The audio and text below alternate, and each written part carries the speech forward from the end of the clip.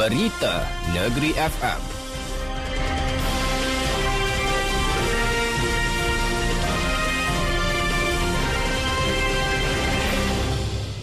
Assalamualaikum dan salam Malaysia Madani. Bersama-sama saya, Nur Rashikin Harun.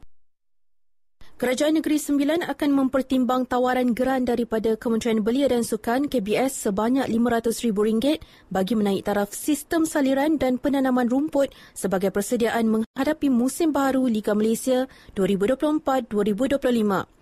Menteri Besar Datuk Seri Aminuddin Harun berkata, Kerajaan Negeri Sembilan juga akan mempertimbangkan tawaran pemilik Kelab Johor Darul Takzim JDT Tunku Mahkota Johor, Tunku Ismail Sultan Ibrahim yang berkenan menyumbangkan RM300,000 bagi setiap negeri untuk tujuan menyelenggara kerja-kerja menaik taraf yang telah dilakukan. Kita pun pada dasarnya apabila menerima tawaran tersebut, kita bersetuju apabila ada sumbangan RM300,000 lebih daripada TMD sendiri dan juga sumbangan dari tambahan RM500,000 daripada Kementerian Belia dan Sukan. Jadi kita rasa kita akan pertimbangkan, kita akan lihat apa keperluan sebenar. Datuk Seri Aminuddin Harun. Beliau berkata demikian kepada pemberita selepas mempengerusikan mesyuarat mingguan Exco di Wisma Negeri Seremban. Terdahulu, media melaporkan KBS menawarkan RM7 juta menerusi geran untuk meningkatkan kualiti padang di stadium setiap negeri sebagai persediaan musim Liga Malaysia 2024-2025.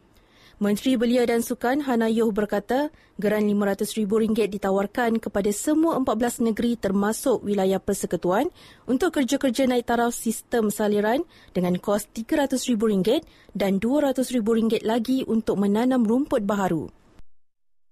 Kerajaan Negeri Sembilan menguatkuasakan larangan berkemah di 3 kawasan pantai awam di Port Dickson berkuat kuasa serta-merta.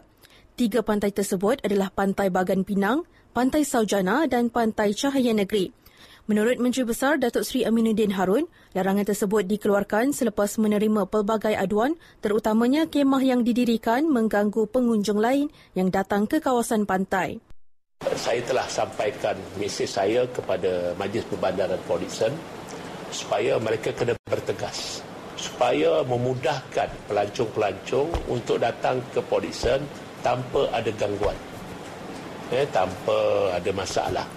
Apa yang timbul apabila banyak kemah-kemah didirikan yang mengganggu orang untuk sampai ke pantai dan juga menggunakan kita panggil wakaf.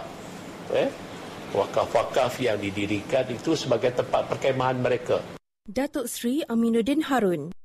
Beliau berkata demikian kepada pemberita selepas mempengerusikan mesyuarat mingguan Exco di Wisma Negeri Seremban. Datuk Seri Aminuddin yang juga ahli Parlimen Port Dickson berkata, orang ramai yang mahu berkemah boleh melakukan aktiviti tersebut di beberapa kawasan yang telah ditetapkan sahaja.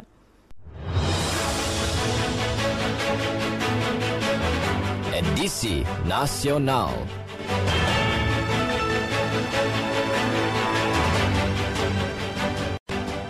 Menteri Komunikasi Fahmi Fazil, kerajaan akan mengumumkan peralihan daripada 1 rangkaian borong kepada 2 rangkaian dalam tempoh sebulan susulan negara kini sudah mencapai liputan kawasan berpenduduk COPA 5G lebih 80%.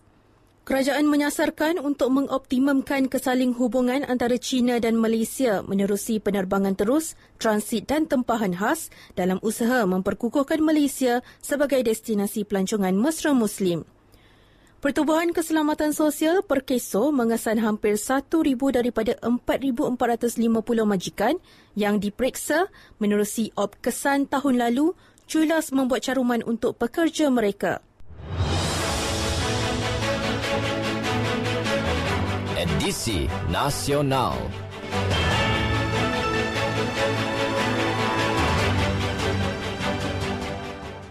Pusat Khidmat Dewan Undangan Negeri Dun Bukit Kepayang mengambil pelbagai inisiatif dengan membuka kaunter di kawasan tumpuan awam termasuk pasar malam dalam usaha memastikan masyarakat di Dun berkenaan didaftarkan dalam sistem pengkalan data utama padu yang dibangunkan kerajaan. Exko Pelancongan Kesenian dan Kebudayaan Negeri merangkap Ahli Dewan Undangan Negeri Adun Bukit Kepayang Nicole Tan Lee Kun berkata usaha itu dilakukan dengan kerjasama Jabatan Perangkaan Malaysia Negeri Sembilan sebagai langkah memudahkan orang ramai mendaftar. Ia juga bagi mengelakkan rakyat yang layak menerima manfaat subsidi bersasar, bantuan dan perlindungan sosial yang disediakan kerajaan daripada tercicir menerimanya. Pihaknya yakin menerusi langkah itu akan dapat mempercepatkan usaha mendaftar pengundi kawasan berkenaan memandangkan garis masa untuk mengemaskini data terbabit ditetapkan 3 bulan iaitu sehingga 31 Mac depan. Peruntukan sebanyak RM500,000 yang diberikan Kementerian Belia dan Sukan KBS disambut baik oleh Exko Pembangunan Belia dan Sukan Negeri Mustafa Nagor bagi menaik taraf sistem saliran dan penukaran rumput padang di stadium yang terbabit dalam Liga Malaysia Liga M. Jelasnya ia merupakan permulaan yang cukup baik untuk setiap Exko Sukan Negeri memulakan tugas bagi menggunakan geran yang akan diberikan tersebut bagi menaik taraf padang sebelum sepak mula Liga M pada Mei depan. Selain peruntukan daripada KBS, pemilik Kelab Johor Darul Takzim JDT Tunku Mahkota Johor Tunku Ismail Sultan Ibrahim berkenan menyumbangkan RM300,000 bagi setiap negeri untuk tujuan menyelenggara kerja-kerja menaik taraf yang telah dilakukan.